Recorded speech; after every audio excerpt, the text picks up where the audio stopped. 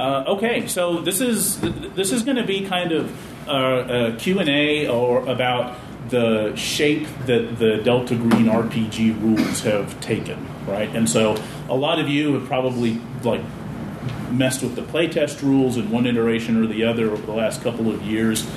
So you've seen the works that we've been filing off.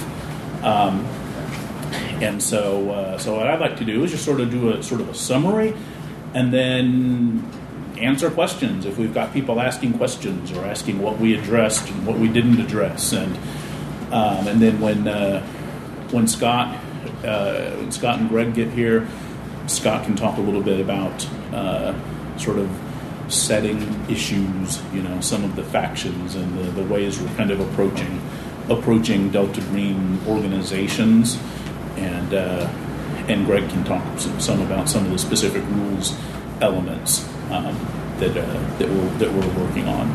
So let's see, the big ticket issues right now. We're at the tail end of finishing off our latest fiction anthology, which is Extraordinary Renditions, which was funded in a Kickstarter we did last year, or year before, or 10 years ago. I don't even know anymore. So that is going out in a matter of weeks, and right now it's a race between the last couple of contributors. There's Scott Glancy, and the only person you're waiting for. Is there anybody else turning up for this? Greg's allegedly coming.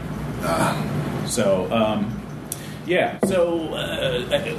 once we have Extraordinary Renditions out in everybody's hands, basically that's that microsecond we're pulling the trigger on the Kickstarter for Delta Green, the role-playing game.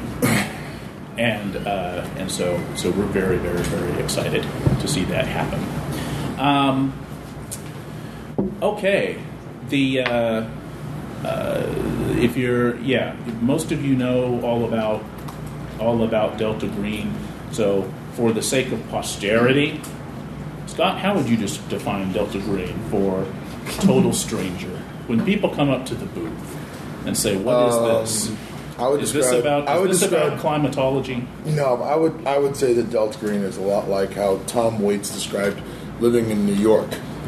He described it as being on board a garbage scow that is sinking and all around the water is on fire. Except in this case, the garbage scow is planet Earth.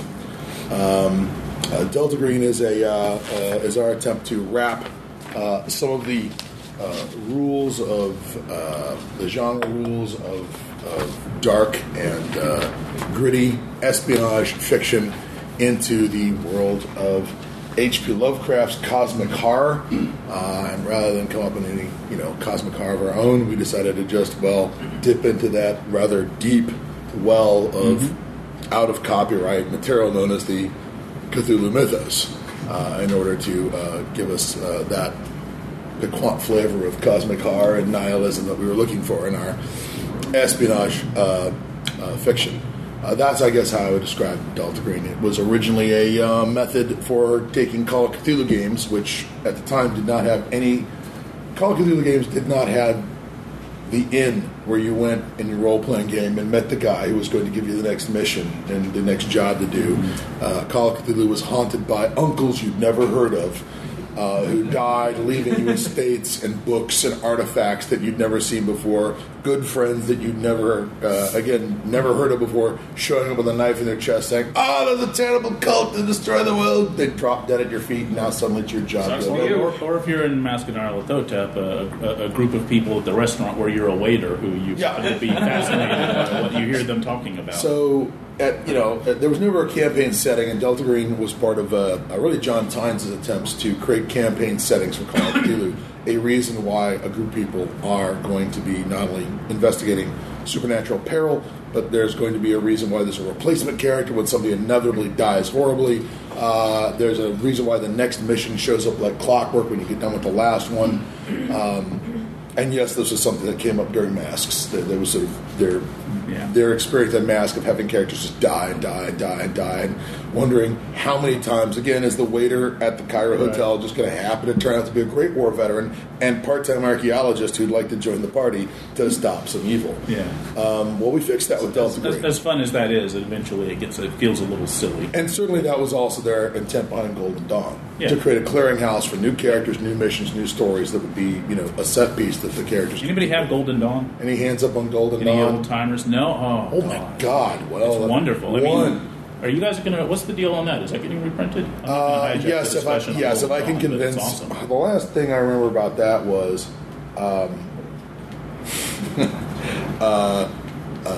There may be some arguments with Kevin Ross about that cover. He hates the cover. He wants the cover to go away. I need to convince him the cover is the most awesome thing that John Schneider has ever painted. Yeah, because it's that cover. The cover of the book is a mural that's been painted over. The top layer that's being chipped away. The top layer is the standard Arthur and his knights. Arthur's knights are good. Mordred and his knights are bad. But when you scrape off the top legend, you find that Arthur is some sort of mythos warlord, and who's the wizard in Camelot? Merlin is some, that the Grail is pouring blood into the dead knight's mouth, and they come back as zombies, and it's this horrible retelling of the Arthurian myth as a mythos-influenced story, as a mythos-focused story. We did get one fan letter that said that made one of their players cry. Which was always one of the brightest moments. It wasn't from Greg Stafford, was it? No, but it was clearly somebody that was their role-playing experience with Camelot, and perhaps some who was the female writer who did all the feminist versions of Bradley? Bradley. Yeah, yes, and she was raised on Mist of Avalon, and apparently this was not what she wanted from Arthur and Merlin. Was zombies? Yes. Golden Dawn of far right Greek. No, more recent. No, it's the Golden Dawn of Victorian period. It was that was designed to give a Victorian group of players a clearinghouse for supernatural stories, a clearinghouse for new characters, and be interested in, well, why are we going to go investigate this haunting? Because we're all occultists. Yeah, I love it. And that's what we do. It gets redone. All right, but moving on from Golden Dawn. Now that you've hijacked us, Kevin Ross, I pretended I wasn't going to do that. Yeah. We have newcomers that need flyers. See if you can track those guys down. Awesome, thank you. You will get the documentation and you will like it. You're not cleared for this documentation. Take it away. Yeah. Okay, so let's see. I don't there was know. No point in me saying any of that, right? Because you all knew that, right? Oh yeah. We're not clear. Okay. Yeah. No, not the not cleared part about the whole description of Delta Green. Nobody needed really to hear that, right? It was just for this thing. Right. Yeah. All right, well, fine. Yeah. All right. It's okay, we brought one movie. Oh yeah. All right. One? Okay, good. So it was all worthwhile. It's modern day, and if we're at all remotely successful in the final product here, then we will finally encourage to shut up everybody that's like, Delta Green is just the X-Files in the 1990s. It doesn't have any relevance to the modern era, because I completely disagree with that. So what do the rules do to actually make it feel a little different and make it sort of focus on the way Delta Green stuff happens in play? You've all got the reading here, and you've done your reading. There's going to be a test. They just got the thing, so it's a speed read. It's interesting that we first of all our first design goal was to make sure that everything we did here was not going to kill the usability of everything that we've been publishing for the last 20-something years for Delta Green, right? So merely 18. I got it in 2019. Oh, I'm sorry. Okay, if you're picking up the original Unspeakable, yes. Yeah. Yes.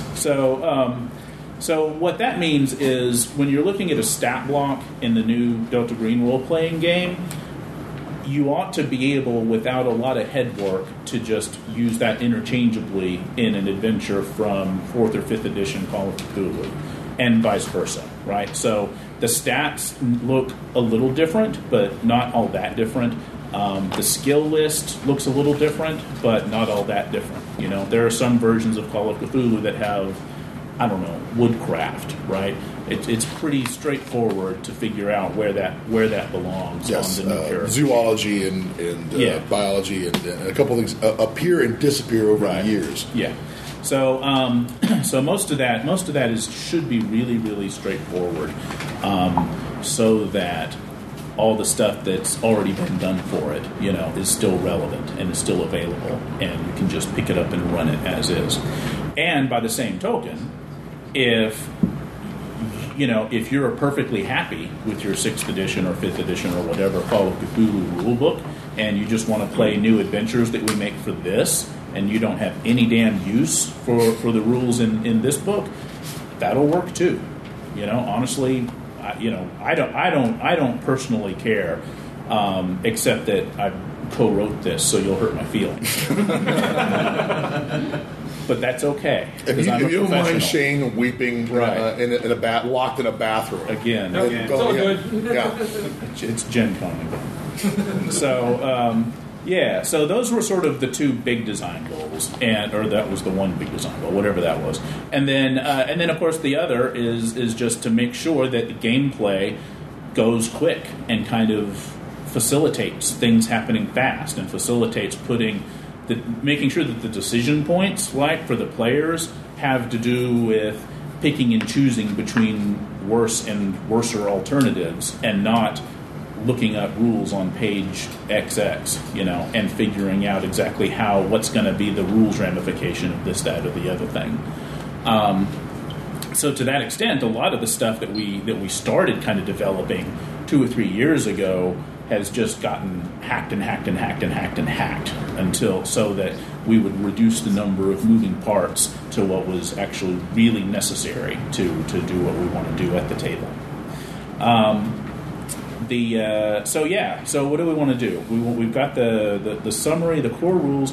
One of the big things that we put in, which is going to be implemented by some gamers and not implemented by others, like everything else, is we have a specific approach that we're recommending in the rules to how you actually use skills in the game. Okay, so the Call of Cthulhu, including a lot of Delta Green adventures, has always been beset by the sort of go-to game, scenario designer thing of tell them, roll for zoology, and if they succeed, they accomplish this, that, or the other thing.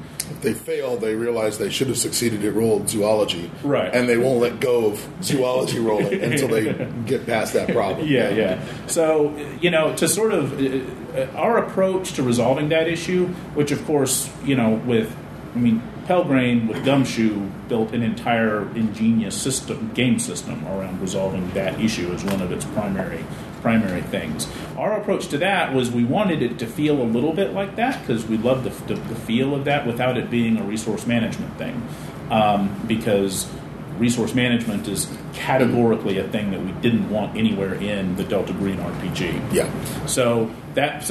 What that means is when you're using a skill as a player in the game, if your character's in a situation where things are not under control, where things are a little up in the air, and you don't know exactly what's happening, that's when you roll dice for a skill. Time pressured, you've got distracted. Yeah. If it makes sense that there's randomness in there, then roll dice. If it's not a thing where a sense of randomness really has any place, don't roll any damn dice. Just look at how good you are at it, right? So what that means in scenario design is the adventures we're creating under this rule set, the difference is a lot of the investigation type scenes, it's not somebody roll whatever to discover that. It's if you have anthropology at 40% or better, then you're going to figure this out. Yeah, you've heard of Leaky. Right. You've heard of Lucy in the Old Divide Gorge. You don't have to roll to figure that out. Right. If you have anthropology at 70%, if there's another really, really rough to find clue in there that's probably a bonus or something like that, then the dude with the 70% is going to figure that out, but nobody else will. So the challenge there is to sort of address that squarely, and then also when you're building the adventures, and we'll talk about this with the scenario workshop Saturday afternoon or Saturday evening, is kind of figuring out what you're going to offer and what the skill levels are and what the alternatives are, right? If a player character doesn't happen to have, anthropology at 60%, they just have it at 40%, so you want to kind of build in some gradations there. So you're conveying what you want to convey in order to bring the player characters to their inevitable gruesome demise. Glad you got that straight. Yeah. We all know that's the goal, right? We know the core story here. Yeah. Some core values will never change. Yes. Other things, if you're like bonuses and penalties and whatever to the dice roll, if you're rolling dice, generally those should not come up all that much in play. The theory is, for most characters, right, if you have a 50 or 60% skill, that's considered pretty damn good. So if that's the case, then that means somebody who's pretty damn good at that skill is only going to have a flip of the coin's chance of doing whatever you're trying to do anyway. Yeah, so that implies what you're doing is already really rough on you and is really up in the air. So there's not much need to pile on to pile on a bunch of modifiers, because it's just going to come down to luck in that case regardless. Yeah, it's a situation where you got somebody, your character went from spent skill points to get up to 50% demolition, which means that every time you try your skill, you have a 50% chance of blowing yourself up. Right. You'd wonder how long somebody lasts in that job. Yeah. So be aware that that's what if that's what you're putting in there as the scenario issue, that's what's going to happen. Other aspects of the way skills work, criticals and fumbles, we kind of went back and forth on how those work. Finally, we just I got Greg's blessing to steal from his invention from Unknown Armies and make it doubles. So if your percentile dice, if you roll an 01 or you succeed with matching dice, you get a critical success. That allows the level of your skill to inform how likely it is to get a critical a little bit, but it's still fairly rare. Fumbles are the flip of that. If it's a 00 or you fail with, in fact, we can just say if you fail with matching dice, period, because 00s match too, that's a fumble. Real straightforward. Right? Don't do that. Yeah.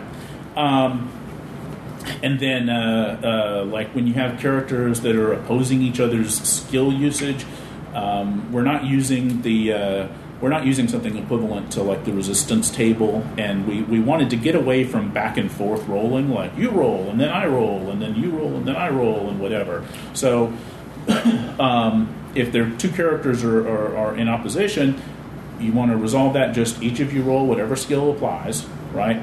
And if one of you succeeds, the other one fails, that's easy. If you both succeed, then whoever rolled highest gets the win. So whoever rolled highest is kind of a counterintuitive thing, because ordinarily you're wanting low dice results, right? Because it's a percentile game. However, the alternative to just whoever rolls highest is basically whoever succeeds by the most, or something like that, which injects math into the game, and everyone hates kind of a drag. Yeah, and the fact is, I mean, we sort of fiddled with it a lot, and I mean, we didn't invent that mechanic, right? That was in Pendragon 30 years ago, but we steal from the best. Yes, so but that actually winds up working way better than any of the alternatives in terms of both factoring in how good you are at something, because if you have a really high skill, you're more likely to succeed even on a really high roll, and so forth. So that basically makes things run really, pretty quick. It's pretty straightforward, and it kind of works. So what else? Combat stuff is fun. We play tested the hell out of the combat rules, so we pretty much know how those work and where they work. There's no, the only major innovation there is kill damage, which is one of Greg's contributions, which was which Scott, I'm sure we've told you, was a direct result of a wartime game that we played with Scott years and years and years ago, and the traditional Call of Cthulhu rules for using whatever, bombs or machine guns or anything like that, tend to, if you read them, if you take them too seriously, they tend to bog really hard, because you've got so many damage rolls and so many attack rolls and splitting up, and all this mess. So, with something, a heavy weapon like that in Delta Green, it has a kill damage rating, which for like a submachine gun on fully automatic or something like that is usually about 10%. A hand grenade is about 15%. What that means is whoever's a victim of that attack, right, is in the blast radius or whatever, you just roll percentile dice for that person. And if it's beneath the kill damage chance, they're dead, if it's a human. If it's above the kill damage chance, then they take damage. You just add the 2 dice together in the percentile roll. That's how much damage they take. They still may be dead, but at least you have a roll a to hit chance as well. What's that? You roll to hit as well. Yeah, and basically, if you're with the kill damage stuff, if you're doing an attack like with a grenade or something where you don't need to get, you don't have to be real precise, right? That just comes with a flat plus 20 to your attack chance, and that's going to get the attack somewhere enough in the vicinity of whoever it is you want to blow up that they're in the kill radius. So what that means is if you want to not die from somebody attacking you with heavy weapons like that, you want to have your character get behind cover or prevent them from attacking or something like that. But it tends to make things run really pretty quick. And I'm just super happy with your inclusion of missing with kill damage actually having an effect in combat. Standard role-playing game attack, I throw the grenade, it goes off. Nobody gives a shit because they didn't get hit with shrapnel, despite the fact there's this concussion and there's this shock. Everyone goes, "Oh, I just rolled my next attack," and that's the end of it. But we've actually, I like the inclusion that, like, for suppression, like, you can keep fighting, but you lose sanity points unless you take cover. Right. It forces you back. The way suppression works is even if the attack misses, if you're in the radius that was supposed to get blown up, you're scared shitless unless you want to either burn a sanity point or unless your character is adapted to violence, which we'll get into in a second. Which is fine for crazed cultists, doing the human wave attack. We're all happy with that from Master and Narwathotep. But every once in a while, as a player, you really wanted the bad guys to duck and leave you alone while you're shooting the machine gun that you're maybe not very good at, but it makes a lot of noise and puts a lot of lead down range, and you're hoping they'll be just discouraged long enough for you to escape. Under the old rules, nobody gave a shit if they're not hit. And they're taking the psychological fear factor out of combat for normal characters, or at least non-insane, fanatical, maniacal cultists always bugged me in the game. Well, yeah, this works. With this rule set, super simple. Yeah. So with this rule set, our overriding priority in play is to make player characters feel the psychological fear factor of everything they're in. So it's only fair they get to do that. Because you tell a player character, there's a machine gun firing at you. I just run and see if he hits me. Yeah, it's a piece of paper. I don't care. And now it's like, well, no, there's you're all Audie Murphy all of a sudden. Yeah, fine. So and that's pretty much combat, right? I mean, you in a combat round or a turn, we use turn consistently instead of round because of the bullets. But in a combat turn, you basically have one thing you do, right? And we have a list of the kind of standard things that people do in a fight. If you come up with something weird that's not on the list, then do it. Whatever. That's the GM.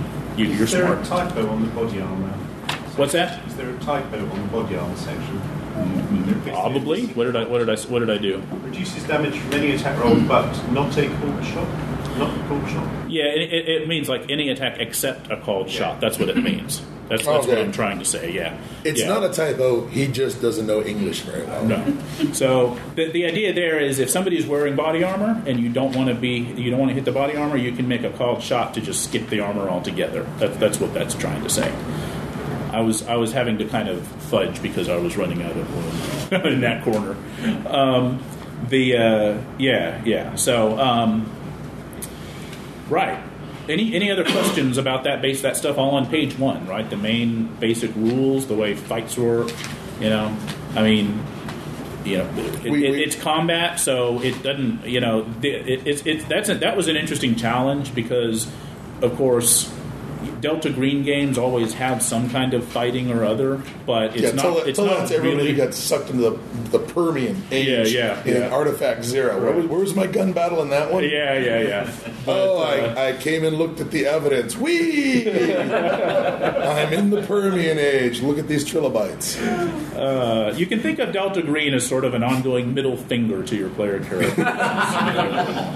So, but like the combat rules, we want them to do their thing, and we want them to sort of be involved enough that it kind of gives enough encouragement to players that they feel like it'll matter. So we don't want to just hand wave it. But right? this isn't going to be. This is not advanced squad leader. Yeah, but having played it a lot, if you want to play a whole lot of fight scenes with these rules, they work pretty well for fight scenes. It's suspenseful. They're not terribly cinematic. I mean, it's not feng shui.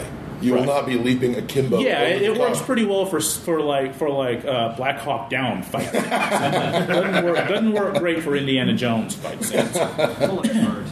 Yeah. For that, I recommend Hex. Yeah. So the way sanity works in our game is again pretty familiar to if you've been playing Call of Cthulhu. You have a sanity stat. If something horrible happens, you roll for it. If you roll your sanity score or less, you succeed, and you take less. You don't take any loss or a very small loss.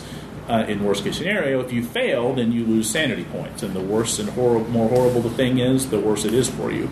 So what we did in order to we did a few things to make the sanity system for Delta Green feel a little bit more like a modern genre and less like a pulpy thing with a Lovecraftian, narrator fainting at every turn. Yeah. Right? Because, sad to say, most of us personally know these days. I don't know about most of us. A lot of us personally know these days people who have gone overseas and gotten shot at and gotten maimed and come home with PTSD and had sanity problems. So it was important to me, at least, to make sure that the sanity rules that we present here in a game that's all about player characters who were totally vulnerable and at risk, nevertheless going out and putting their lives and minds, on the line, that felt like it was that it took the issue kind of seriously, and that when what you're playing around the table is going to feel a little resonant, a little. It's going to feel a little right. And certainly the original sanity system of Call of Cthulhu was definitely geared towards the wilting antiquarian. Meets the horrible thing. Even Chaos have sort of acknowledged that when they did their, I think it was the alternative combat Sandloss for Escape from Innsmouth.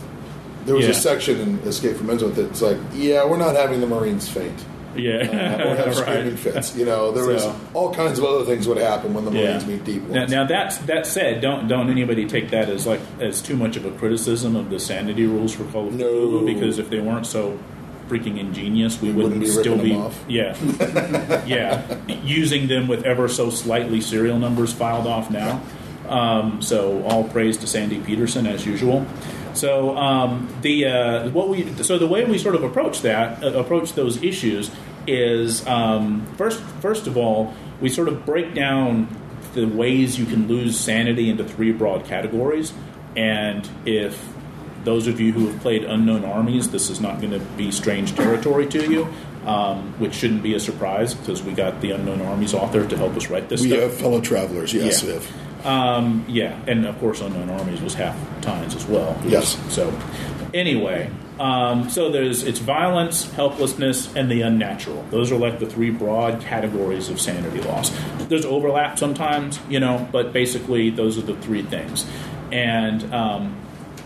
And so the reason that those categories come into play is because we've got a mechanism called adaptation in the game where by being exposed to one of those traumas, you kind of adapt to it. It's a more structural approach to the old Call of Cthulhu getting used to awfulness optional rule, right? Yeah.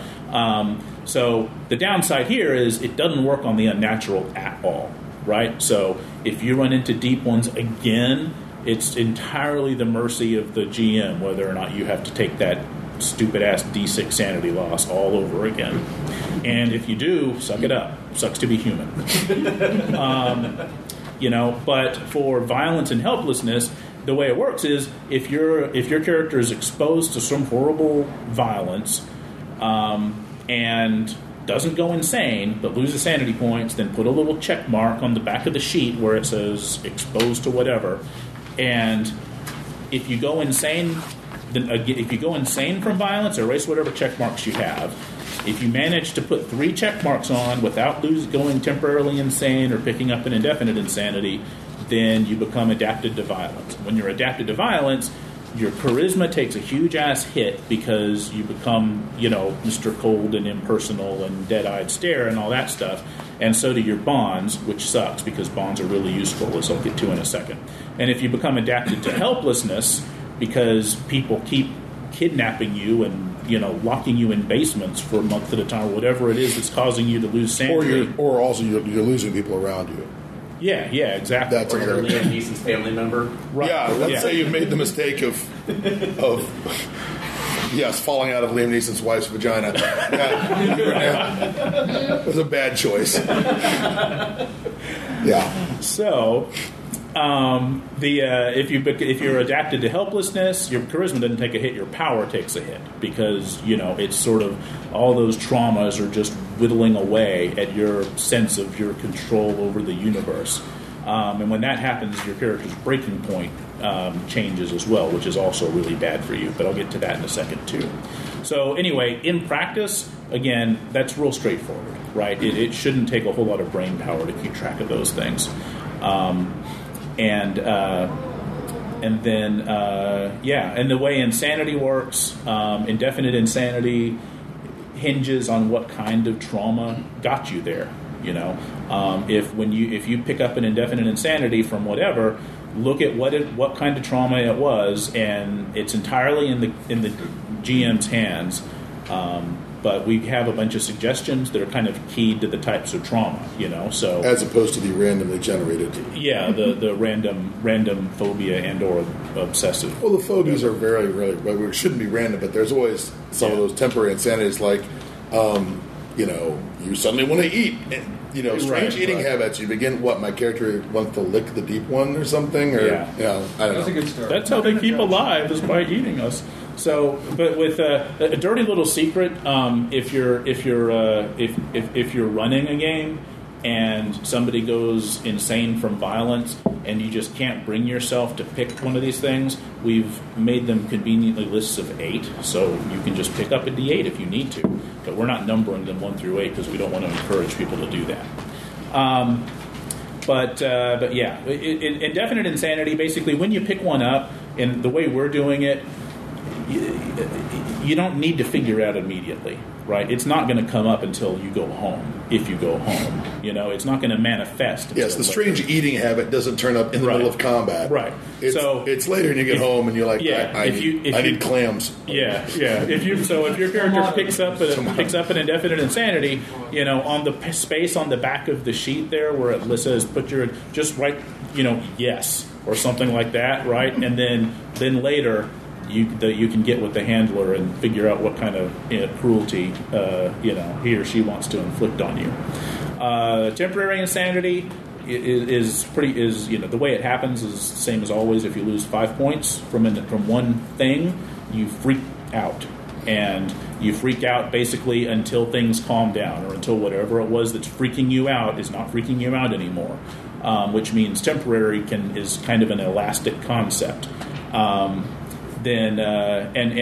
We basically have 3 sort of versions of temporary insanity in the rulebook. I didn't put them on the cheat sheet here for lack of space, but it's basically fight or flight, right? You either freak out by struggling and fighting and attacking whatever is in front of you that's causing you stress, or in my games, because I'm a dick, maybe your fellow player characters if they're not really trying to calm you down, or you run for the hills screaming, or you just collapse and cower and cover up and just submit. Flee, struggle, or submit. And those are kind of keyed to the types of sanity loss, So if you suffer a violence loss, that's more likely to cause one or two of them, but less likely to cause the other. But it's basically a judgment call as you go along.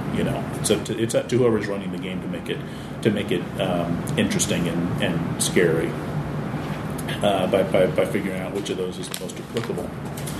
And so the way you get indefinite insanities is new, and I'm really, really happy with the way it works because it's brutal. The way you get indefinite insanities is there's not like a floating 1/5 of your current whatever, and then it's within an hour and all that stuff. Your character has a breaking point, and that's literally a point on the sheet where you have that little, that like 0 to 99, whatever, where you keep track of your sanity points. Your breaking point is your sanity minus your power, right? So if you have 15 power, that gives you 75 points of sanity.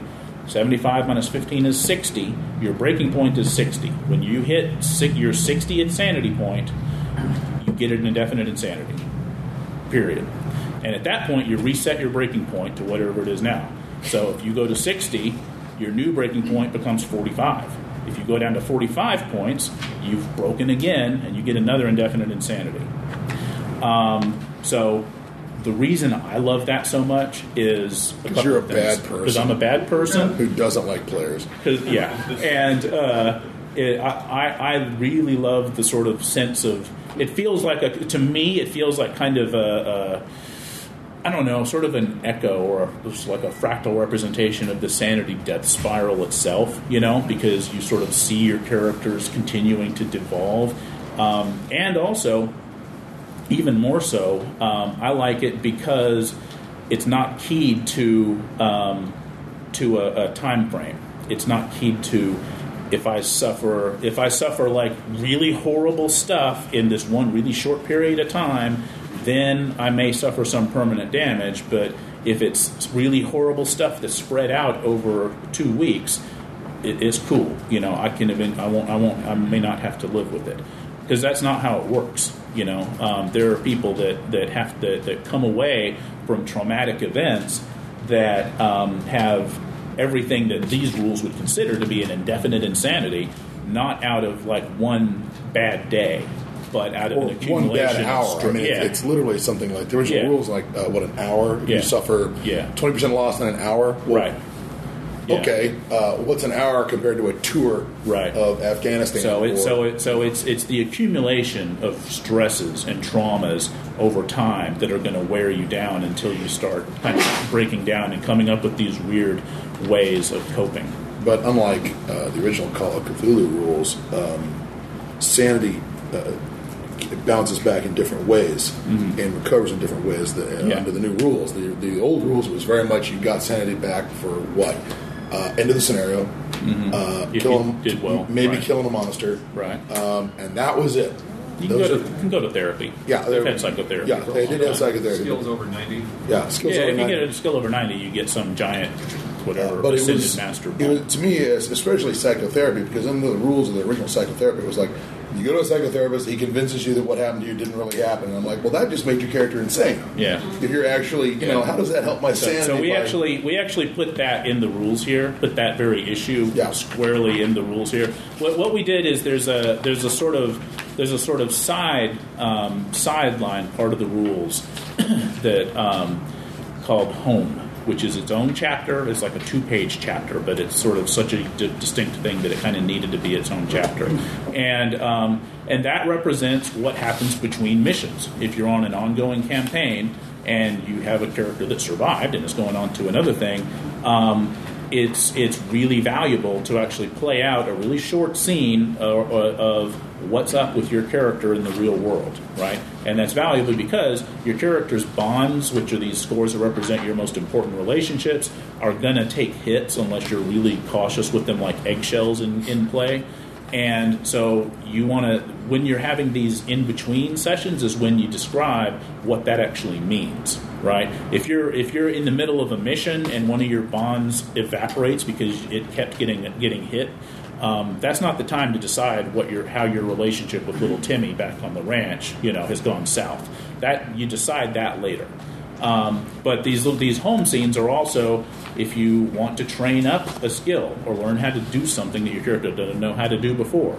If you have gotten horribly screwed over and you're lost like permanent points off one of your stats and you want to build it back up. Physical therapy. Yeah. And if you've gotten your hands on some horrible tome and you refuse to turn it in and you want to study it instead. All those things that sort of take time and don't really happen in the middle of gameplay, those happen in these sort of in-between vignettes, right?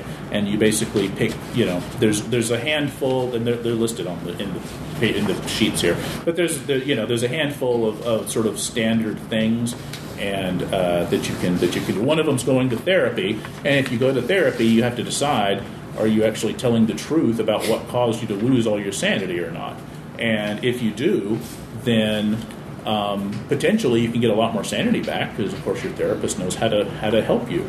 But if you do, then does your therapist actually believe you, or does your therapist think you're schizophrenic and you're just having delusions of shoggoths? And if that's the case, then you're not going to get all that much help. So, so all of that stuff is meant to happen kind of in these sort of backstage scenes for long-term play. Yeah. For improving a stat or skill, it says failure plus 1 d10. Yeah. Should that be success? No, because what it is when you're training up a skill, the better you are at it, the harder it is to improve. So in order to get from 89 to 90, you've got to roll over 90 when it's time to do that. Yeah. Okay. Yeah, exactly. Second question. Uh-huh. Why doesn't Delta Green have a very large, deep pool of psychologists on staff? We've got I'm going to say the a few suicide fans. rate. The suicide rate is. Oh wait, I mean. Oh, why does the you don't mean us? You mean the actual organization? Yeah. I have to go back to the suicide Because rate. I have been talking to people. Your therapist? Yeah. That's your problem. No, the reason the group doesn't have psychologists on staff to tell. Yeah, exactly. To tell. Well, let's say even the sort of activated whatever version that has resources is because the stuff that your agents run into is really, really toxic, right? And what that winds up doing is if you have psychologists on staff who understand that what they're hearing is true, some of it, then that toxicity is going to spread to them. And it's going to affect them. The psychologist is actually reasonably and honestly and understanding why Agent Donald is upset because he saw Azathoth. Right. He actually can comprehend the problem. He is now part of the problem too. They also mix all the different cells You together. remember what happened when Rorschach. Yeah, and then there's operational security as well. Everyone remembers what happened when Rorschach talked to his psychologist in Watchmen, right? Rorschach did not get better. Okay, the psychologist just got worse. So being married to a therapist who works in a heavy trauma area, like the turnover rate in that field is so fast it will make your head spin. So that's why they don't have them. Now, if you're talking about the not creepy at all, but totally upstanding and above board reactivated Delta Green, their interests of the organization are perhaps different than the interests of the agent. Sure, you might have psychologists on staff, but their job is to duct tape your ass together and get you back out on the next mission. Or like cop psychologists to figure out, how close you are to really fucking up. And So would it be just more cost effective to put M&M dispensers with Zoloft in it for each agent? Yeah. If we don't have Or black tar heroin. If we don't have sufficiently detailed Zoloft rules in here, yell at Dennis because he made me take them out. So He's not here to first time. exactly. Yeah, he's not here, so he can't correct us. Yeah. So that's kind of the way that works. So if you're where were we? We're talking about like sanity and therapy. We haven't gotten suppressing. Let me get to bonds next because that's a spin-off of the sanity rules. So So every character starts with 2 or 3 bonds, right? And that is a relationship. When you create your character, you define the relationship in some really broad way. It doesn't have to be detailed. When you create a character, we have a list. You can roll a die on the list and pick one if you want to, but it's some relationship that is crucial to from your character's perspective to your character's well-being. It's why you're actually doing all this horrible, dangerous stuff. The more demanding the profession is, like if you're in an occupation that has tons of skill points, you don't get very many bonds because you're overseas with the special forces all year long. You're not playing golf with the boys, so each of the bonds, when you start off, it has a value equal to your charisma score. Okay? And the reason for that is because charisma in the game, we've replaced appearance with charisma because we wanted every stat to feel fundamental and not to feel like a peripheral thing, whatever the word is I'm thinking of. Decoration. Yeah. Ornamental, right? And appearance is, I mean, to my mind anyway, is so changeable, right, and so subjective that I hated the idea of it as a stat. With the charisma score, what that's telling you is much more broadly how readily your character interacts with other human beings, and so that may be informed by how good looking you are, but that's totally up to you, right? If you're in my game, if you have a charisma of 8 and you want to be the most handsome person since James Bond, okay, go for it. You're still enough of a dick that everybody kind of. You're Lazenby. Yeah. Essentially, you're Lazenby. It does, okay. So raise your hand if there's someone you know who's really good looking that you really don't like. Right. That's a lot of hands. So that's all the hands. Yeah. So bonds. So your bond, each of your bonds starts equal to your charisma score. Not James. And the way that they come up in play is you can use them to help protect your precious sanity points, and how they can affect how you react when you don't protect those sanity points. So this is why your marriage failed. The first way this is why Daddy drinks. Yeah. The first thing is called projection. And if you've heard the term in psychology, this ought to be it ought to feel a little familiar, because in play, what that does is you can decide, okay, you failed your sanity roll, you're about to lose 9 points, you know you're going to go indefinitely insane. If you want, you can project some of that trauma onto one of your bonds, and what you do is you roll a d6, and whatever that result is, reduce your sanity loss by that much, and reduce the bond by that much. Right? So if you were about to lose 9 sanity and you, as a Hail Mary, you roll a d6 and it comes up a 6, then your loss drops to a 3, right? Don't go insane. Later you go home and punch your kid. And you go home and you're so traumatized that one of your key relationships is just fucked. And again, how we define that in play, you wait till one of those home scenario, scenes, vignettes, to kind of play out the details. Well, you don't Dad, need to define maybe that if in you'd play. been around when I was growing up, I wouldn't be this messed up today. Right. Yeah. Right on the little turd. Yeah. Yeah. So clearly you get what we're going for here.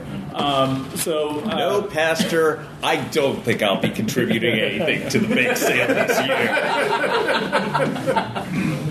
I would just like to point out that clearly Marty had more bonds than Rustin. Yes. Although, but you boy, did he notice, shit all over them. Marty Hart fucked his bonds away, reducing his sanity losses. Yeah. That's very true. So that's projection, which you can use to reduce how much sanity you lose. If you're that close to your breaking point, you can tell you're about to just snap.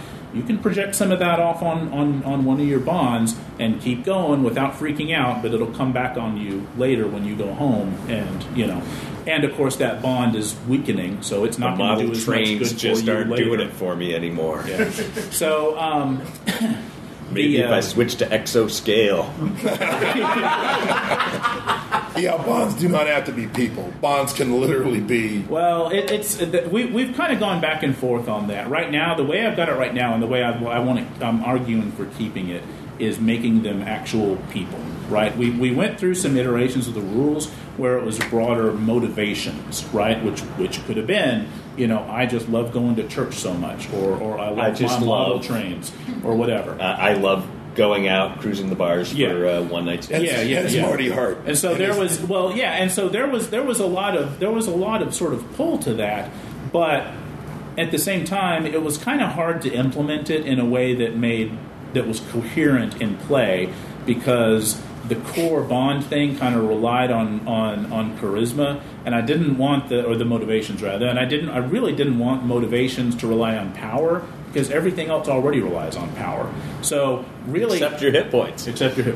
So so basically, those things, those impersonal or what personal interest kind of things, motivations, all of that stuff is fodder for what it looks like in between missions to represent your sanity having dropped 16 points over the last month, right? So you role play that with those things. So when you're creating a character, that's a great time to sort of come up with or make up, one or two things that your character loves to do. I love me some one night stands, whatever. And so when you're doing one of these home vignettes, feature that into it, right? But that's not going to have a direct impact on gameplay, because those are things that are already represented by how much power you have and how high your sanity was to begin with. So as your sanity is eroding, that's because that should be reflected in the things that make your character tick, kind of eroding along with it. So Bonds, then, are human beings. And the reason I like that better is not just from a mechanical standpoint of making it sort of work seamlessly, but also because Delta Green is not about going out and protecting your one-night stands. Delta Green is about protecting humanity. Or your exoscale model trains. It's about protecting humanity. And so guys you play racquetball with. Yeah, we kind of really needed Bonds to represent people and to represent relationships that are gonna fall apart. So not your one night stand, but your long term down low mystery. Yeah, yeah. And so the other way that Bonds come into play is in trying to suppress episodes of insanity. If you do go temporarily insane, or you pick up you've got an indefinite insanity and something triggers you into a horrible acute episode of it, you can try to suppress that and keep control of yourself. And the way that you did that is, first, you burn a d6 willpower points, which willpower points are like magic points plus everything else that they ought to be doing. And if you run out of willpower points, you're still screwed, because with 0 willpower points, you can't succeed in any tests anyway. But if you still have willpower points, then you choose a Bond that you want to sort of dig in, and you've got to hack it, to protect Margie back home. And then you try a sanity test, right? You roll a sanity test, you add the Bond's value to it as a bonus. So if it's a really powerful Bond, you'll be a little more likely to succeed. If you succeed at the sanity roll, then you suppress the insanity. You keep control of your character. If you fail at the sanity roll, you don't, and you lose d6 points off the Bond. So let me see if I've got this right. Your indefinite insanity is, I'm an alcoholic. Sure. To take the most popular and accessible option. Everyone thinks it builds character. Yeah. And so you are about to fall off the wagon because of something that's put you under a lot of stress. Sure. Like, no, I am going to think about the guys at the gym I play basketball with, all of whom have told me what a dick I am when I drink, and I'm going to imagine the chorus of their voices telling me, no, just leave it behind the bar. If the basketball team is one of your 2 most important relationships in your life, then yeah. Sure. Okay, so then you roll a sanity check, right? Or you blow your willpower, right? Bear down, grit your teeth, right? Roll your sanity check with the bonus, and if you succeed at that, does that weaken the bond? No. Okay. If you succeed, it does not. But if you fail, you show up drunk to the next pickup game, and you're like, fuck all of you. This keeps me loose. And again, remember what shape it takes when your bonds take a hit. You define that in between missions. So yeah. that might very well be exactly the shape that the 5 points that came off your awesome bond with your basketball team. That might be the shape that takes. Are you hungover? No. Yeah. I'm still. Why do you guys always say that? Okay. So any questions about that? About the way the sanity stuff is working? Yes. You in the back. Later talk about bonding with Delta Green. Yeah. That's I didn't really put that in the little paperwork here because it's a little involved. It's back towards the end. They have a little bit on it. So Yeah. is that like, and it can like develop and that sort of stuff? Is that a special bond, or can it still be used for I'm going to suppress insanity on this? No, it can serve exactly the same purposes. The way that happens is it happens during play. You don't start off with a bond with anybody from Delta Green. But you're in a mission, right? You're the first time you're with your fellow teammates, whatever. If somebody gets killed or permanently hurt or goes indefinitely insane, And you didn't, and you liked them, then in the downtime, I don't care if you like them or not. Okay. I mean, you're soldiers at war. You know. After the crisis is over, then you basically you make a sanity roll, and if I have to look it up because it's sort of flipped a couple of times, but I think the current way it is you make a sanity roll, and if you fail the sanity roll, then you're starting to rely too hard on these dangerous people. And so you develop a bond with Delta Green, with your team, and all of your other bonds take a hit. Yeah. So it vampirizes them? Yeah. Yeah, it's like slipping deeper into a criminal enterprise, like Right. the mafia or a biker gang or You whatever. get in the bunker. You get you're in the tank, and you can only see things through the Delta Green. Every time he comes back from Afghanistan, he's more distant. Yeah. And can't wait to get back. Yep. Because his buddies need him. Yeah. So that's how that works. So that's something that comes up in the middle of play when horrible things happen to your characters. And basically, as horrible things keep happening to your characters, that can affect your bond with the group. Or as things happen that reinforce your bond with the group, then it can go up. There's a box on the character sheets for cured for indefinite incident. Oh yeah. So right. So what we tell people in the rules. You guys have all the time you need. Just so you know, I gave you 5 minutes a second ago. We ought to have it till like midnight. Okay. Yeah. Well, I only had you on the book till now. But I'm not going to be doing this yelling at you guys till midnight. No. We'll leave before we go. Right. So unless the Stockholm syndrome sets in. Right. Perhaps you're beginning to rely too much on these dangerous individuals. Can you feel the bonds growing already? Purge them. So cured, yeah. So with indefinite insanity, right? As part of one of those home vignettes, you can go to therapy and try to get your indefinite insanity under control, and that might eventually work. If it does work, then don't erase the insanity. Just put a little check mark that says on the cured thing, and you don't suffer from that insanity right now. But Well, you break again. Yeah, it's okay. I have reacclimated to the idea that spiders are part of the natural world. Spiders are normal. There's a spider within 3 feet of me every time. I'm not going to freak out about that. Uh-huh. They're not all the ones I saw on the job. They're not like that. And then They're not the same ones that boiled out of Agent Donald's eyes. They're not. But then eventually, if you get put under too much stress, if you snap again, what it's going to be is the next time you see one of them coming down the ceiling on the invisible thread, you're going to be like... If you hit your breaking point again, the one that was cured comes back, and another one comes down too. And another one. Yeah. That's fun. Okay. Yeah. So that's why you don't erase it from the sheet altogether. Yeah. Wait, there's only spots for 3. Got to catch them all. We're optimistic. Well, you painted your characters. We're optimistic you'll be dead. We trust you guys to play safe. By the time you've got 3, there are going to be so many things that debilitate you. Have you seen how few hit points you have? Ooh. Back in the back. So, is my understanding that if Delta Green becomes your bond, it's like if your daughter was your bond, but your daughter was also a spec ops black, job warrior. I'm really into Steve. Steve's a rock, and then when Steve gets bisected by something, yes, that just like eviscerate your sanity. Oh yeah. On the sanity losses, if you look at the sample sanity losses here, I'm sorry, where does your daughter work again? It's Kraft Foods. You have another bond, but it's one thing. I don't know why Kraft Kraft Foods nothing was. your family regularly picks up MP5. Needed all those suppressors. right? Needed a vice president in charge of nocturnal assassination. Having the benefits are great.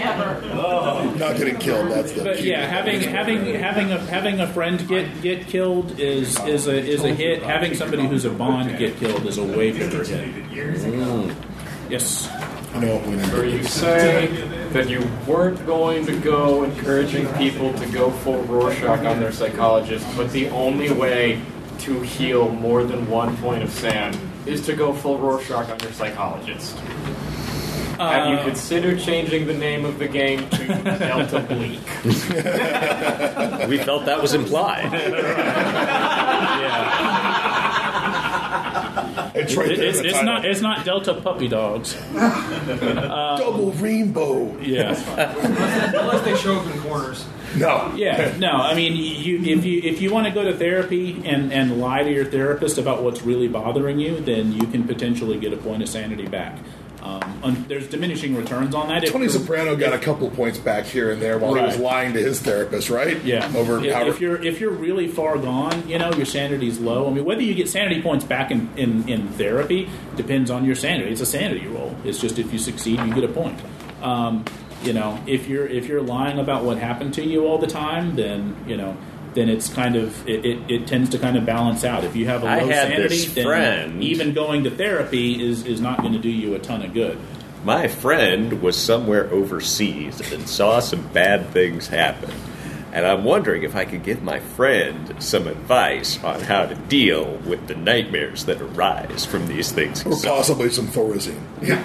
Advice or Thorazine, both are good. Yeah. Okay.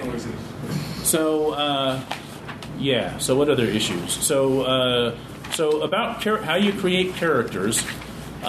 This too, of course. We have a sanity question. Oh yeah. Go ahead. One last thing with the bonds. This might be in the new version that just came out. I haven't heard it all yet. Okay. One of the things that came out during playtest with the previous version, the first thing the players did are like, I've got all these sweet bonds on my character sheet. I'm going to get them to do all this stuff. Right. What do you do stuff in the mission? Yeah, exactly. So like they're kids. You didn't let them do kids because your daughter to work. One guy's a retired cop or something. So it's like my son's also a cop. I'll get him to do some surveillance on his off thing. Oh my God! Okay. You have the best players. Yeah. Speaking as a game master, I love that idea. Yeah, thank you. That's going to be fun. Please put your bonds in the sights. Yeah. How many points should that dock them when they get into a shootout with the suspect? Yeah, it depends. I mean, if your brother the cop gets horribly mangled and killed, and then you're because you sent him. If they just get in danger, Dad, I got some bad news. They got me. I think they're just getting them to do. I think that's worth at least a 0/1. If nothing bad really happened, but it almost did, or it could have. So is that just a sand check versus the bond? Or, okay. Well, no, it's just a straight sanity roll. Okay. Right? You're not going to add the value of the bonds to your sanity rolls, except in suppressing insanity. There's only a couple of things where that actually. You sent your 5-year-old on surveillance. I think bumps it up some. Yeah, that might be reduce the skill by the bond. The sanity bond. Well, I would look at it from a plot point of view. As that's gold. That's cookies of the cultist hideout, honey. I mean, it's terrific that they are viewing everything as a resource to be exploited because that's a terrible decision to make, and terrible decisions make good stories. Yeah. And now it's like, before he thought he had this bond that he could use to get a bunch of stuff for free, he had no reason to have a son who's also a cop that he's involved with and so proud with, and now he's handed me gift wrapped this character that I can have abducted and tortured by the bad guys to motivate him and he will chew on the scenery from guilt for like the next 2 sessions. It's going to be great. It doesn't even, the bad thing doesn't even have to happen. I'm immediately thinking of Nicholson in The Pledge, where he gets involved with a woman just so he can get close to her and her kid, so he can use the kid for bait to catch this suspect that he's, been looking for. And when it blows up and she finds out what he's doing, the suspect never gets near the kid. That never even happens, but it destroys the bond. It blows up the situation. Yeah, we've all seen how well that kind of thing worked for Walter White in Breaking Bad, right? Yeah. So, yeah, I love that idea. My Players, please do that. One of their bonds. What's that? My place kidnapped one of their. Even better. I'm just trying to keep you safe, honey. Don't you cry. Everything's gonna be okay. Big old little K, darling. It wasn't a chicken.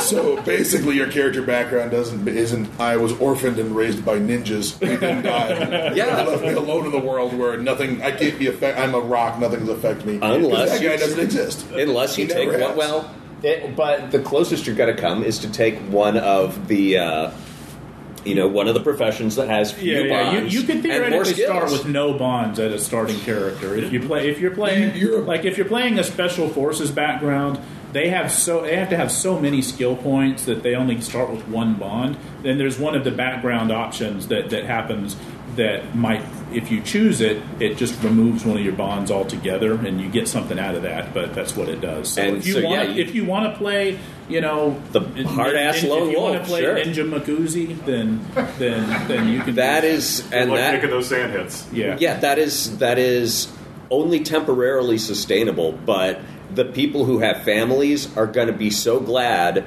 that you, the disposable guy, are there with your millions of skill points to stand between them and any physical threat. And, when they have to put you away in the rubber room, they're going to really feel bad about it. Yeah, so I was taking another sand hit. Yeah.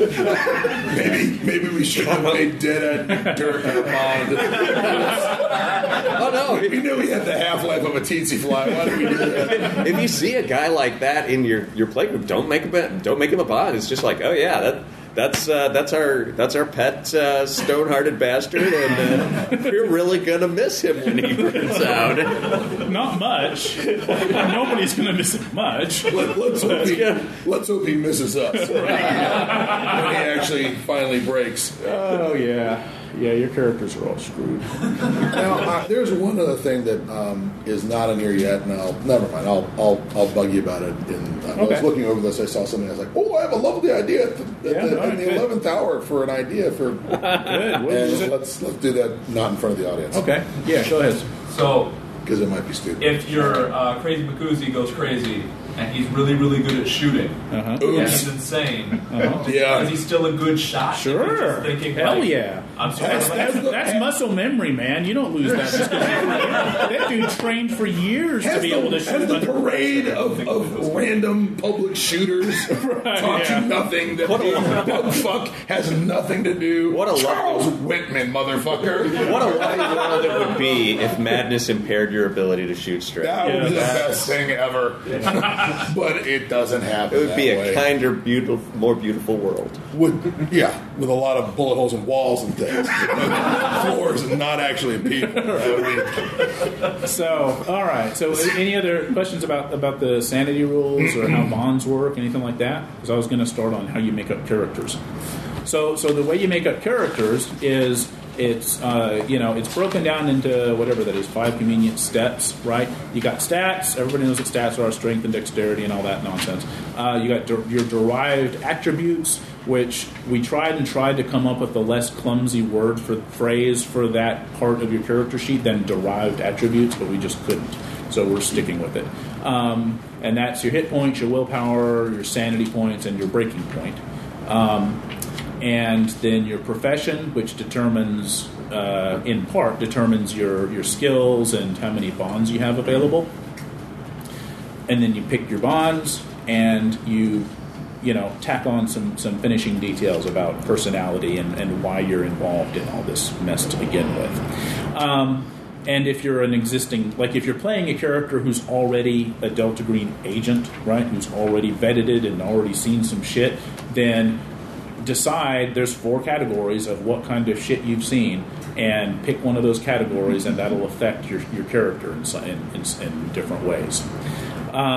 So most of that's going to be pretty straightforward if you play games. The stats, you can either roll for them, or you can just divide up 72 points.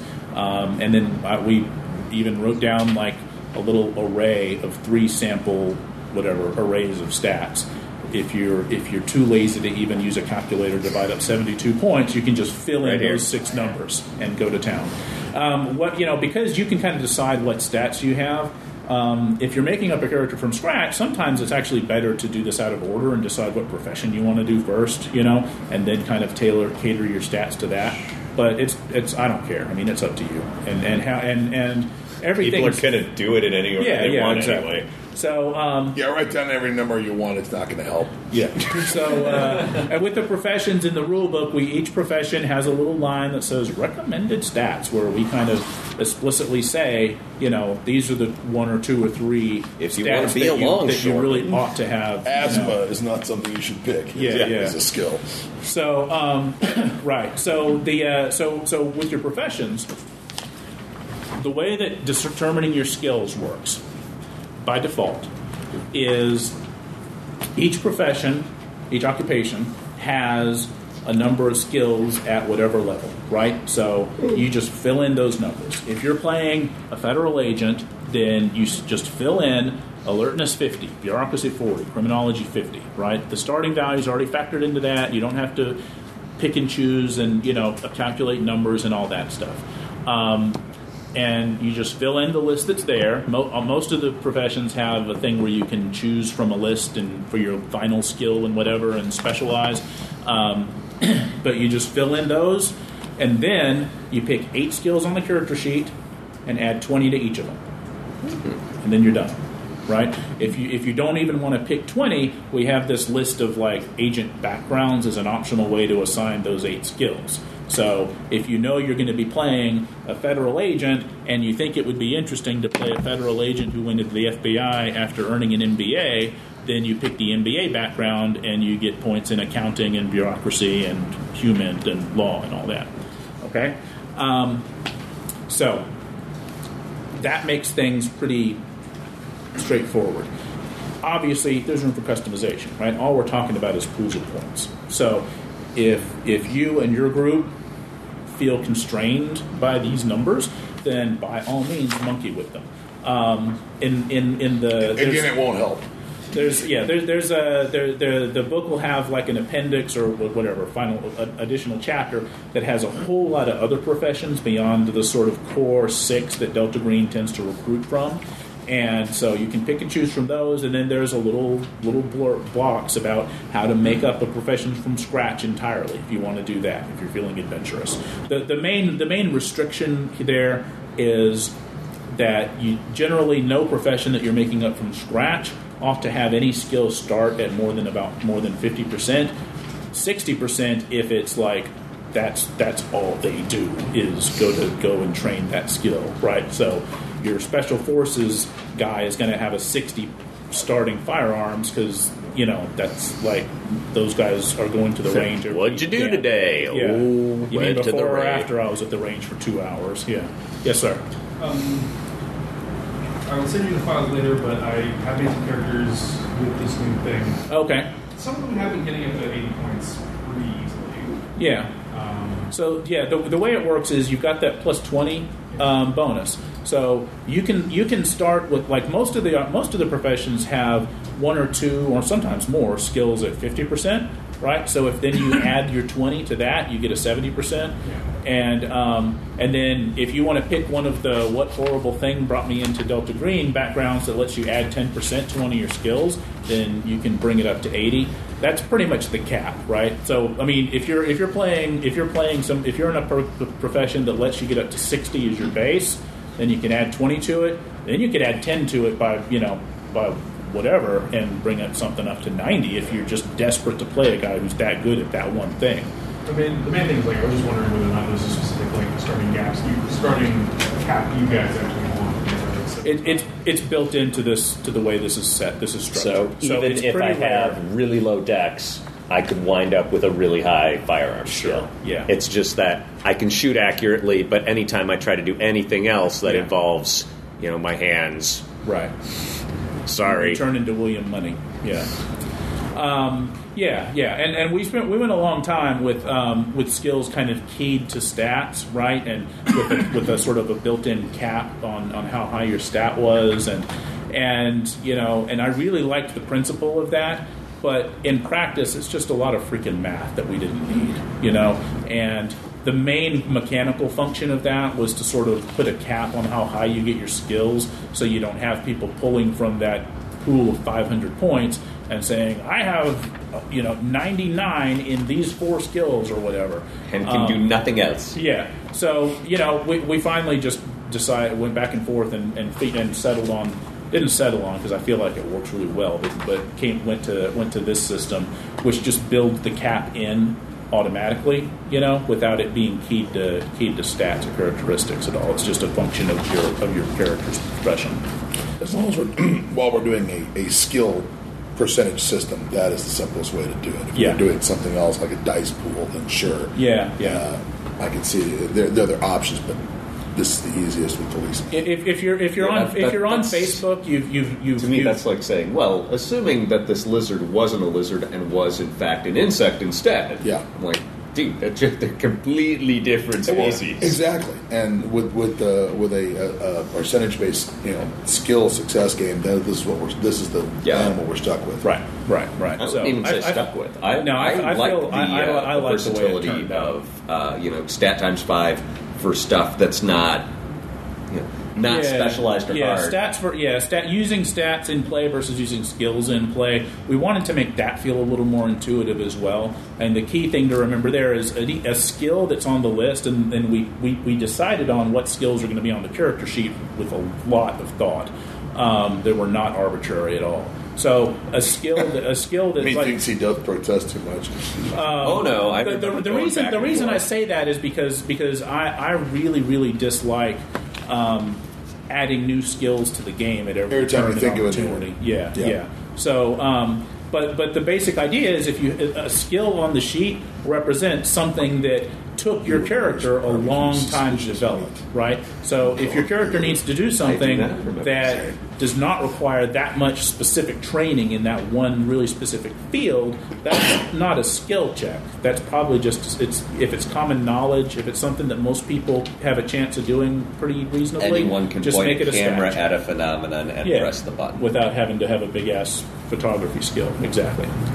Yeah. Yeah, well, yeah, precisely. Yeah. Exactly. These phenomena tend to short out your electronics anyway. Yeah. And your brain. Yeah. Only celebrities figured that one out. Yeah, speaking of that, within the next few weeks, be on the lookout for the Phenomenex Penumbra coming online. It'll pertain to that sort of thing. Okay, so what else? What else? What do we need to cover? We kind of covered. That's basically making up characters, right? That's really all there is to it. The hardest thing, it basically is deciding which of the professions you want to stick with, and then deciding on your 8 bonus skills, but those can go as quick as you want if you want to just pick from a list, or you have a pretty good idea of how they work. Now you've covered the sheet. The question is, what do they want to know? Yeah, what do you want to know? We got 40 minutes in this room max. So just as we've got the room till midnight because I'm planning on running a game. Okay, all right. But since it just came up as an off question, since Noah and I were looking through the back rules while we were discussing it, just found the word gun fondling. So, how did we come up with that phrase? I didn't. That's not in the rule book. I just put it in here because I needed a word that filled up no more than that much space on the page, and that combat modifier seemed a bit wordy. That would have taken up like 4 lines worth of text, and I would have not been able to put stuff on there. No, that phrase came up like 15 years ago in the early days of the Delta Green mailing list, which has been a Yahoo group for ages and ages and ages. And I encourage you, if you're interested in Delta Green and you're not on it, Yeah. Yes. Yeah, we're keeping it alive. So if you're not on the Delta Green mailing list, go to the deltagreen.com and find the link to it and sign up. But yeah, like in the early days, there was Delta Green tends to attract fans who know a lot about firearms and who are really interested in firearms, and writers and designers. Not in a public shooter kind of fire. way. Yeah. So there were an awful lot of sort of really detailed, curmudgeonly kind of debates on the mailing list about how one gun works versus another gun, and eventually the people who were just bored with that started. Somebody, I don't know who came up with it, but somebody called it gun fondling, and that stuck hard. And kind of put everybody in their place. And it also, I believe, cut into the discussion. Once their favorite hobby was sexualized, right. They shut up about it. Now, if only someone could do this with the guys who won't stop talking about fucking katanas. Oh my god. So katana delay? The clarification on that. So yeah, I just put that in the little handout here for just to. I'm sorry, I'm so used to the term at this point. It didn't even seem weird to me. Right. Yeah. It's like, isn't that a term of art in this genre? Yeah. And it'd be a Kickstarter stretch goal to keep that. Make that the chapter title instead of back. So we can go that route. Yeah. Kind of fun. Like. Yeah, exactly. That'll be one of the supplements.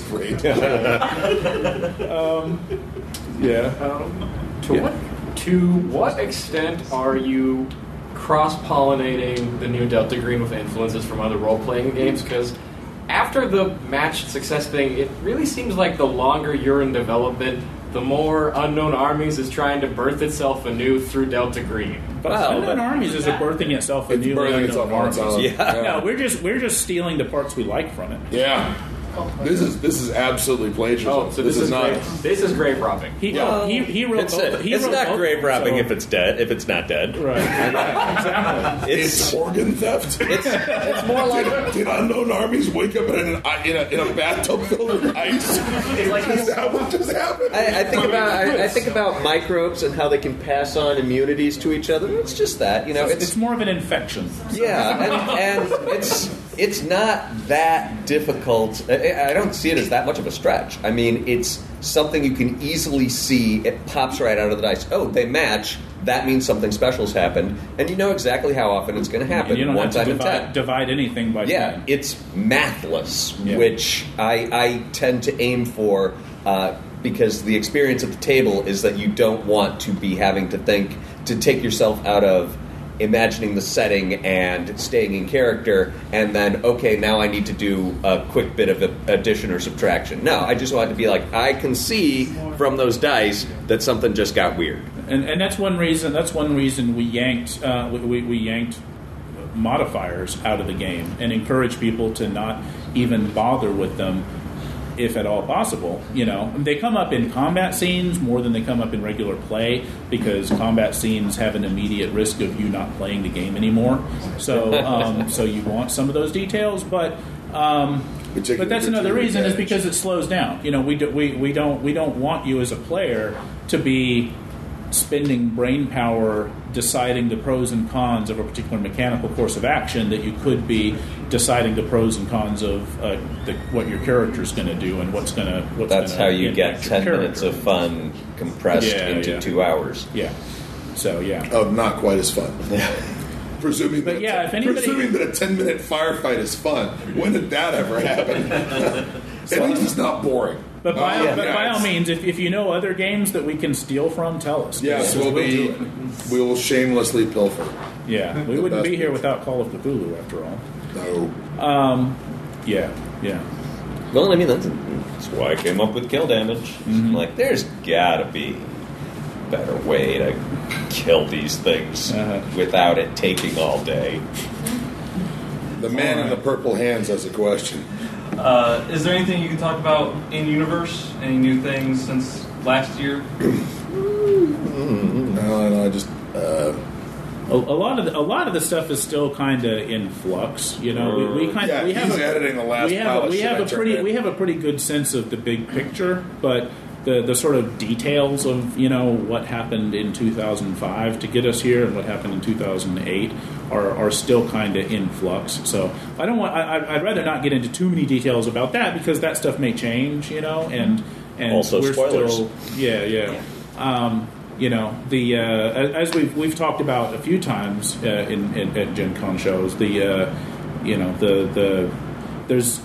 there's a breakdown in how you're running not a breakdown. There's a bifurcation in your options for running the game. So if you want to play Delta Green the way you've always played it, where your characters are completely criminals, and you're completely on the outside, and that urgency that sort of descends on you by having all of those. We're trampling the Constitution. Is really powerful, right? So we're probably going to get cheesesteaks afterwards. Yeah, you totally can. And then there's there's also in the wake of the war on terror, Delta Green was kind of reactivated. Who's to say what is constitutional or not constitutional in this? I'm the vice president. I'm to say. We have a memo from the Justice Department that says this is cool. Right. It's not torture. We redefined the word. Yeah. We've respelled it. It's got a Q in it, not torture. So you have an option of sort of playing characters that are in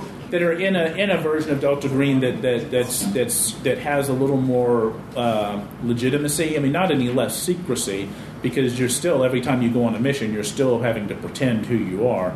But you might potentially have access to additional resources if the game master wants to grant them, and if the game master thinks that would be a good way to make things worse for you later. I'm looking at your expense report here, and I'm seeing an awful lot of pool shock. Oh, we needed every drop of that stuff. Yeah, a lot of bleach. With playing a character that's in the sort of official reactivated version. I like Stolze's short stories response to how is this different from when we were out in the cold? And the guy's like, when we were out in the cold, we didn't have a backhoe to dig the hole with, did we? We totally got a backhoe now. We had to dig winter chicken dinner. Let's get this guy planted and get those cheesesteak sandwiches we're talking about. I thought, that's what I want to hear is clearly we've moved up in the world. We have a backhoe. The recurring theme with that basically is every additional source of authority and resources that your characters are going to bring to the table in the long run make things worse. Oh yeah. And because if you're in the official one, you're going to get contradictory orders from the people above you, and it's we'd like to study this. We think that we can possibly exploit this Minar stone you keep talking about. Yeah. Does it have any way we can deploy it in the field? Yeah. And again, when Delta Green is a bunch of criminals, they have no one to answer to except, if society notices what they're doing. But internally, there's nobody to answer to. A success for them is nothing happened. Mm-hmm. You go, and the other one, nothing happened. How's that a success? Did you recover anything? Are there people to interrogate? Is this A cell? Yes. And before you ask your question, if the answer can be burn everything, the answer is burn everything. Do you still have a question for me? Actually, no. Okay. Yeah. Good meeting. But the answer that nothing happened, there has been no result, and that is a success, isn't going to be the kind of answer that gets you congressional funding. Yeah. How many terrorists did you catch? Define catch. We can't keep you funded if you can't show us if you can't meet our metrics. That's going to be part of that campaign frame. Is sometimes that may be your player characters as the GM. That may be your player character's job is to fake up all this stuff to look like you achieved something in the counterterrorism field. On the plug, that can be totally justified. Flipped a cultist. Yeah, he works for us now in getting funding for this other program that somebody in the group is leeching off of. So, yeah, Steve. Do we in England still have to put up with bicycles? You have to. Yes, you put up with them, but don't worry, it's all cleaned up, it's all fixed. Yeah. They're great partners now. Absolutely. Yeah, it's better. The Americans aren't at all assholes about it. No, and in no way are they lording over the fact that they showed up and helped get bugs out of your people's heads. Right.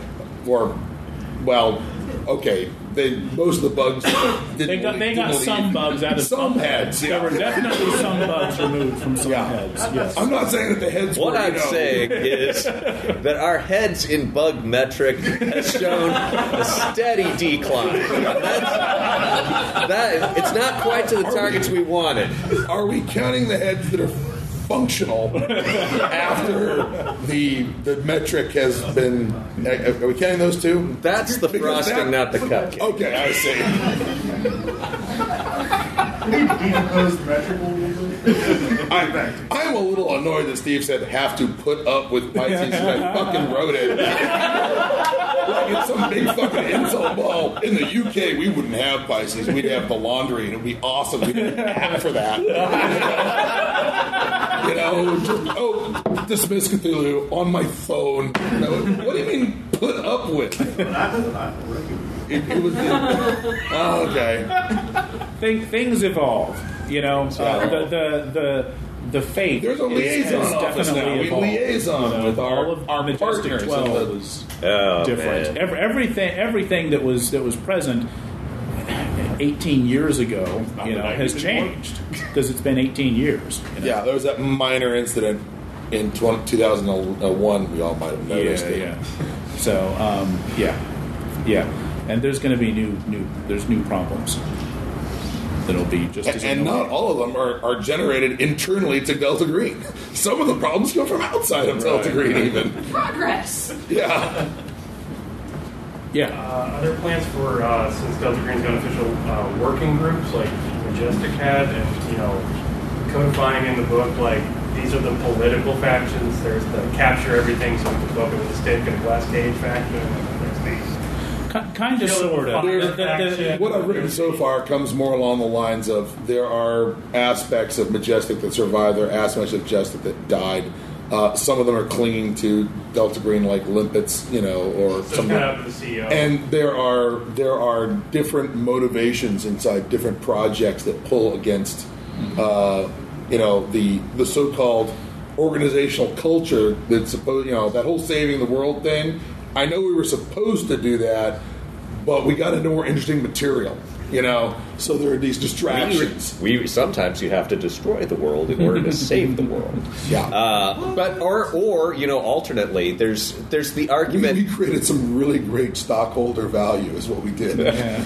There's also the sort of professional threat with every profession is that, because I know what I'm doing, the boundaries that are in place for most people shouldn't have to apply to me. And, the example I think of is, if you're an anesthetist, becoming a drug addict is just considered a job hazard in the same way that, you might get hit by some, filthy, particularly infectious garbage is a job hazard if you're a garbage man. And it's, the reason is they're like, well, no, I would never prescribe this to someone to keep them awake when they needed to stay alert. But, I'm aware of the side effects and the risks, and it's my judgment that I'm okay to take this one exceptional time.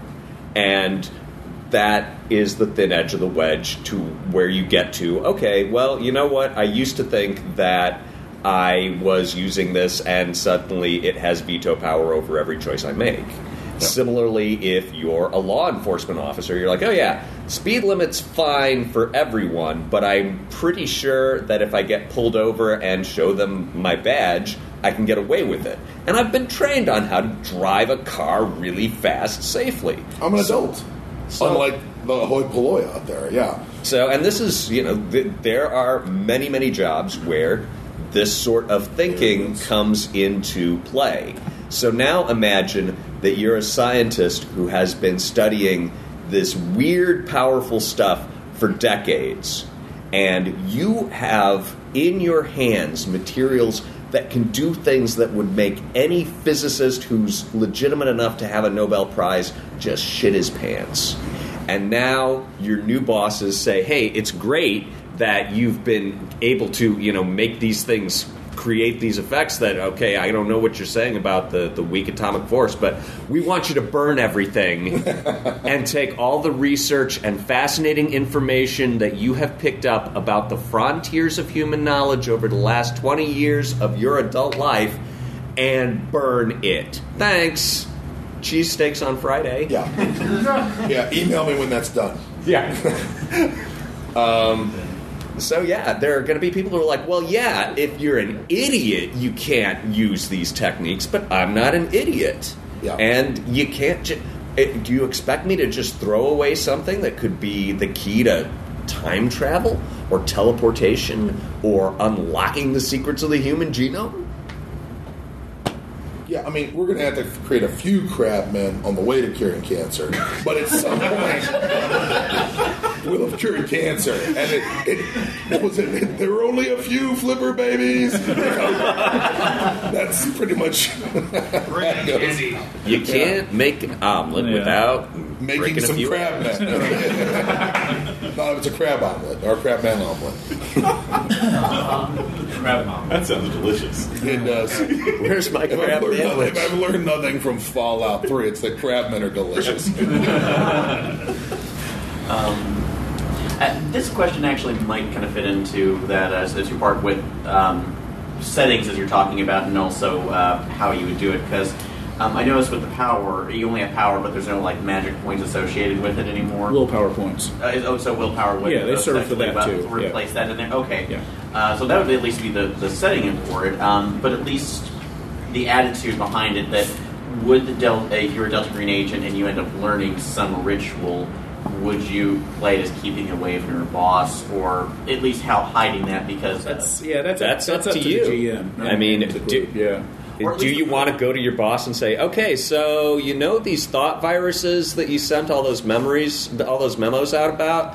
I think I may have read one, but on the plus side, sometimes I see things that are normally invisible but are actually there. So should I be pursuing that, or because you should sit in the chair and I'll go get the drill. Because I kind of did for 6 months. And the only reason I say that is a couple months ago I was assisting a playtest that. Basically, one of the win scenarios for this was predicated upon the agents learning a specific spell. Sure. But when I put that up as an option and gave them the resources for that, their immediate reaction was, hell no, we burn everything to the ground and... Don't read the books.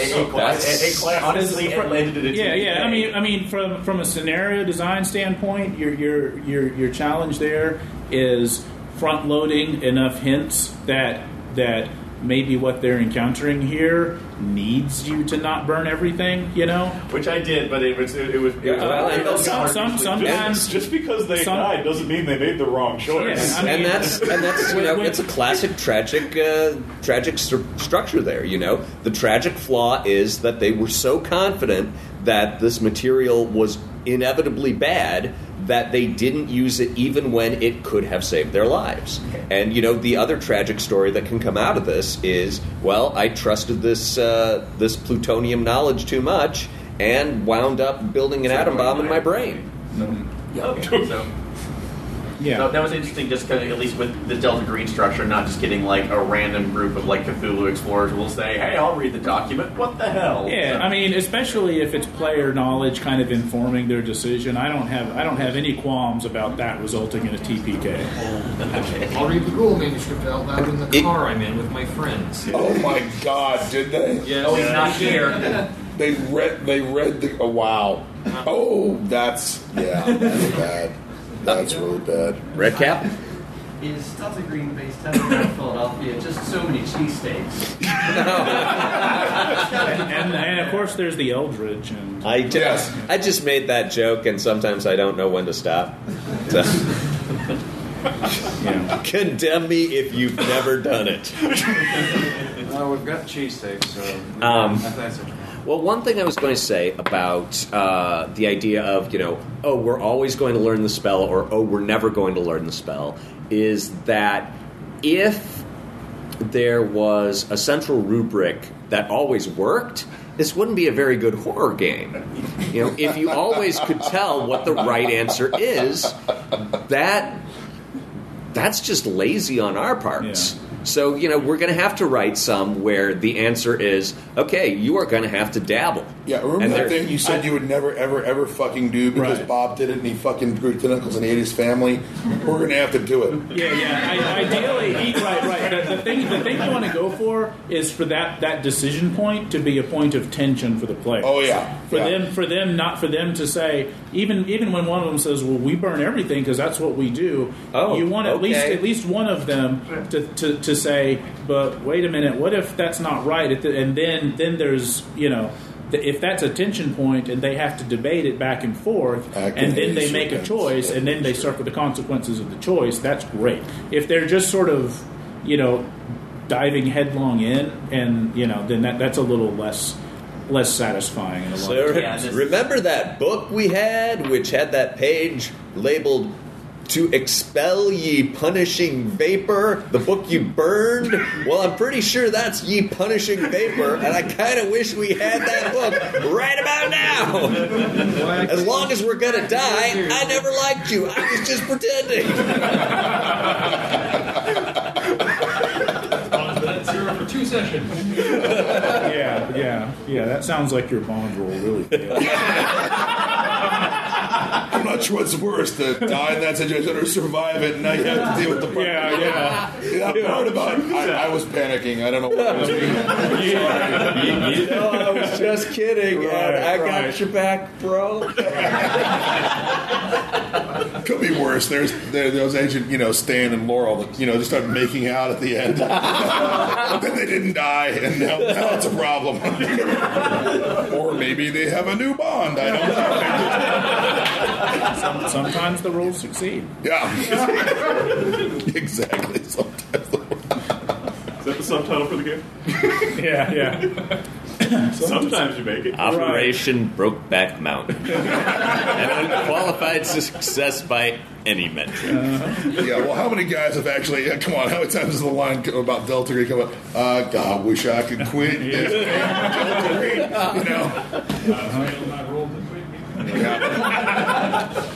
That's happened more than once.